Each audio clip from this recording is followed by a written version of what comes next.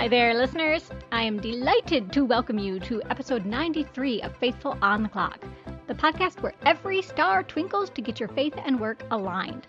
I'm your host, Wanda Thibodeau, and because I truly believe you can only fix things you acknowledge are a problem, today we're going to talk about getting through all the tough stuff life can throw at you.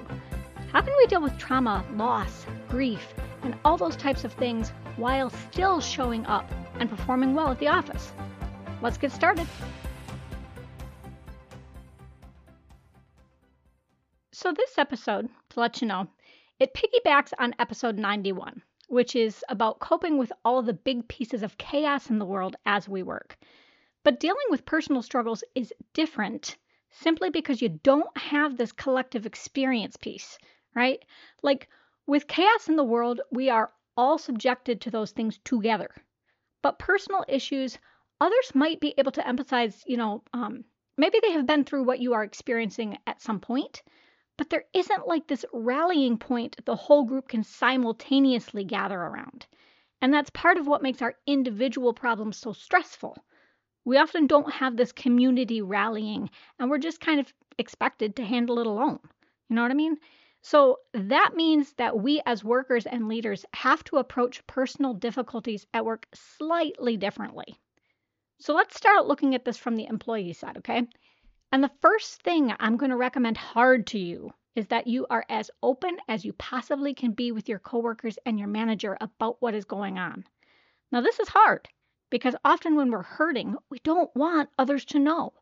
We don't want them to think that we're weak, and especially at work, we don't want people to interpret our weakness as an inability to do our job. And obviously, you have the right to respectfully withhold details people do not need to know.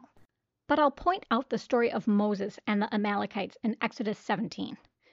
Israel went to battle, and as long as Moses held up his hands, Israel would gain the upper hand in the fighting. But of course, Moses gets tired. So Aaron and Hur, they come and hold Moses' hands up for him. And so what I take from that story is that we have to be willing to admit and be supported in our weakness. We can't manage alone. So I want you to be open to sharing enough big pieces of your situation that people can understand and empathize with. Because if they can't understand and empathize, they're going to be pretty clueless about how best to support you.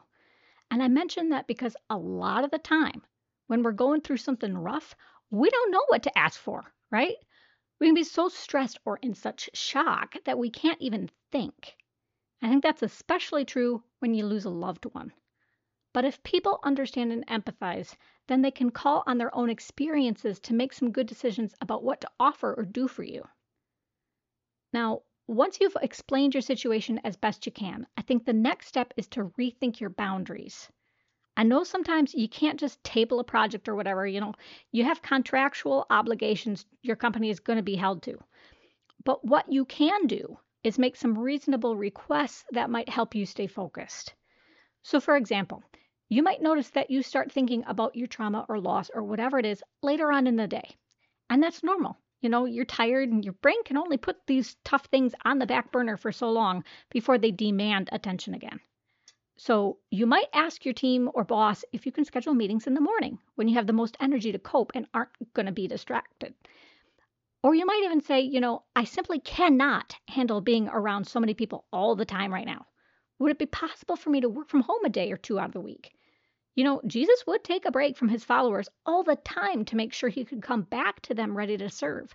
So if you need a little room to breathe, that's okay. Another good boundary is around communication. You might want to say, okay, please email instead of call. Because a lot of the time when we're distracted by personal difficulties, it honestly makes it hard to process and remember things. We find reference to how mentally and physically draining grief and trouble can be a lot in the Psalms. For example, Psalm 31 verses 9 through 10 says, "Be gracious to me, O Lord, for I am in distress. My eye is wasted from grief, my soul and body also. For my life is spent with sorrow, and my years with sighing. My strength fails because of my iniquity, and my bones waste away."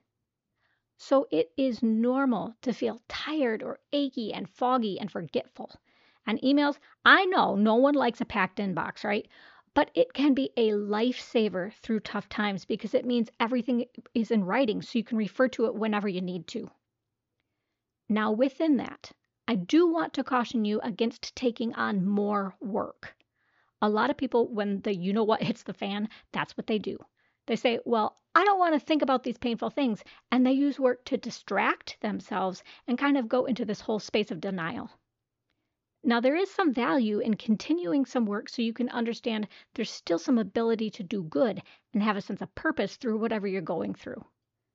But I think what you'll find is that if you simply deny something, if you use work to shield yourself from your reality, eventually, whatever you're denying is going to break free and come to the surface. And often that can be incredibly disruptive because it almost always happens at the worst possible time. And then you might not be able to function at all because it's so overwhelming. It demands that you stop and handle it. And if you've picked up more work trying to cope, you've basically just ensured that the negative impact of having to stop is significantly worse because you're going to let yourself and other people down to a greater degree. But if you can't distract yourself with work, what you can do is seek out the people in your workplace who can be helpful. That might mean taking advantage of counselors your employer provides. It might mean setting up more meetings with your mentor. Maybe you accept that invitation for coffee that a coworker gives you just so you're not alone. But the idea is that even if you need to get away from people to breathe a bit, you don't isolate and that you let those people make sure that you're not getting off track. And although I'll encourage you to find some supportive people outside of work too, the reason I say to find some people who can help on the job is because those people are the people who understand what's necessary to meet work obligations. They're the only ones who are in the meetings with you, who really know the dynamics of your team, who understand how long tasks take, and so on.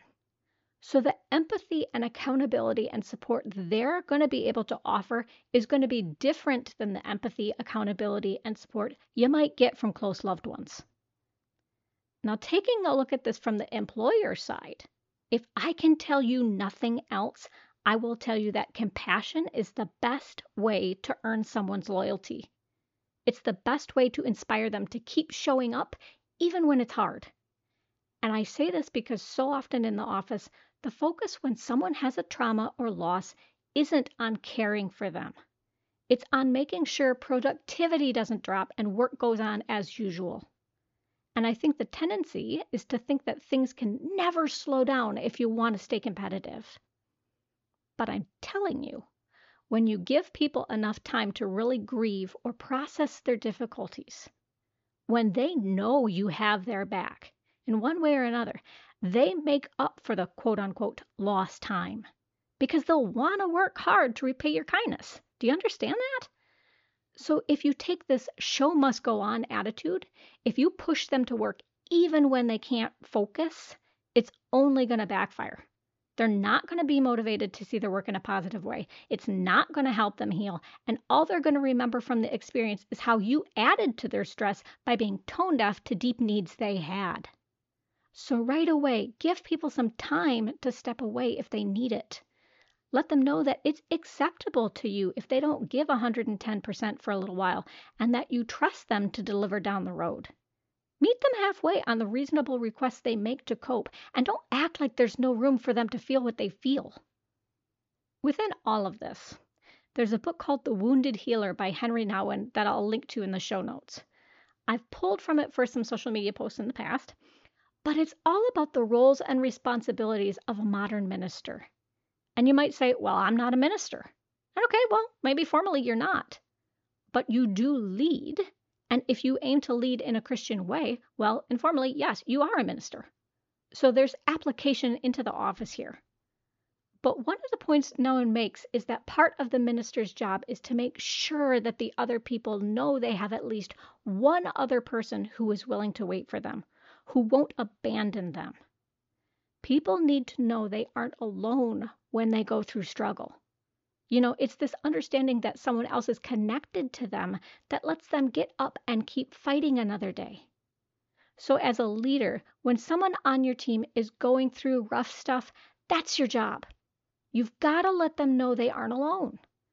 And to do that, I really think you have to go beyond just handing them a pamphlet about the counselors you have available.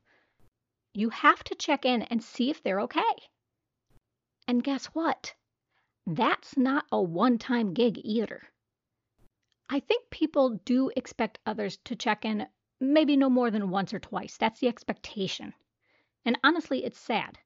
But in the United States, that standard fare people will do just because it's the social script. But when you check in every week, every day, whatever it is, that's where people start to think, okay, maybe my boss doesn't just see me as a number or cog in the wheel. Maybe they'll really wait this one out with me to the bitter end.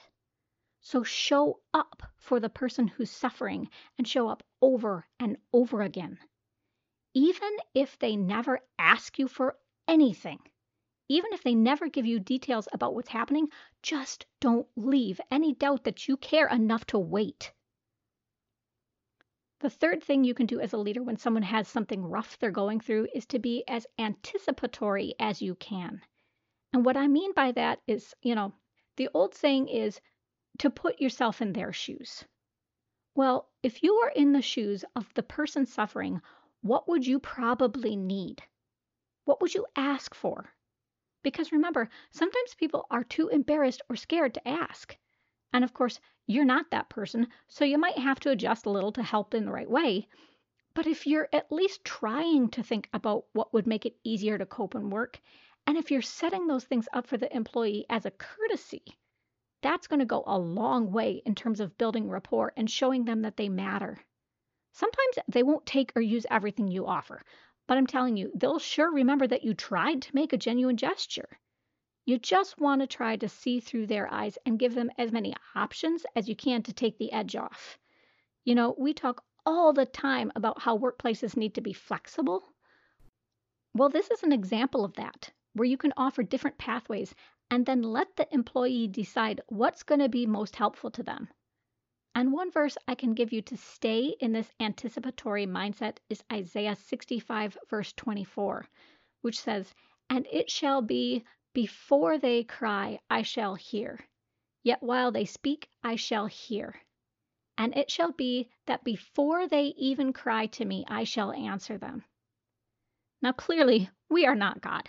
We do not have his depth of foresight and listening. But as his followers, we at least can observe and try to prevent suffering that doesn't have to happen.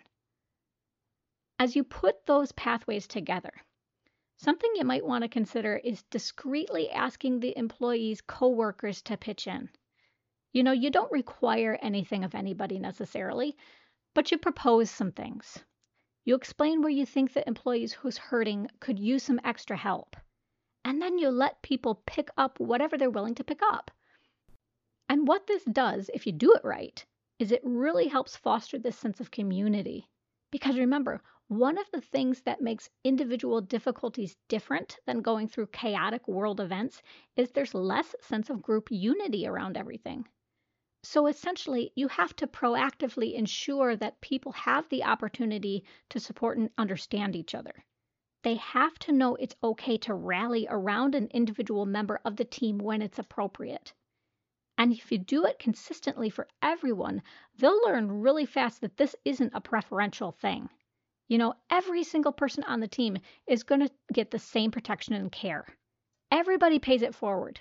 And the person who needs help, they're going to learn that they have multiple people who are rooting for them. And that's important because nobody can be everything to someone, right? Like we all have our strengths and weaknesses. So to get someone through something that's rough, we all kind of have to put in what we've got at the right time.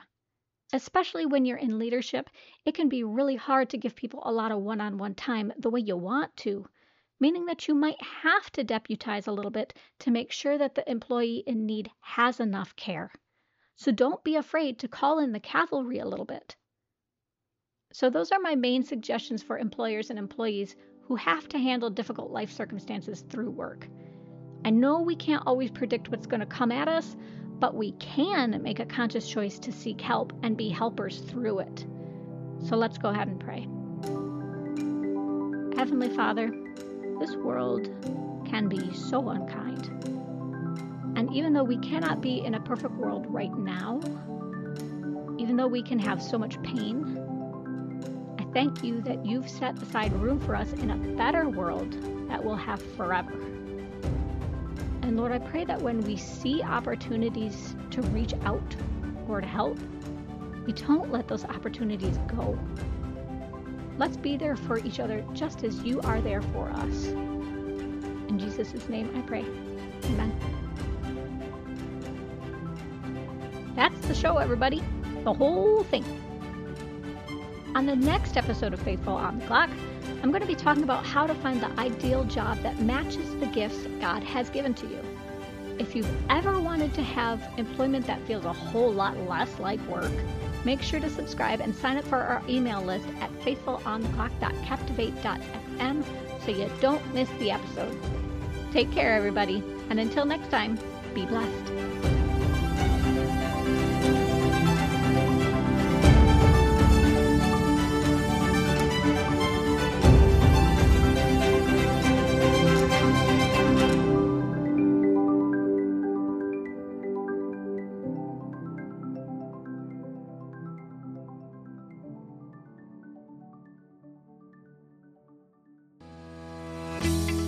Like what you heard and want even more great Christian business content?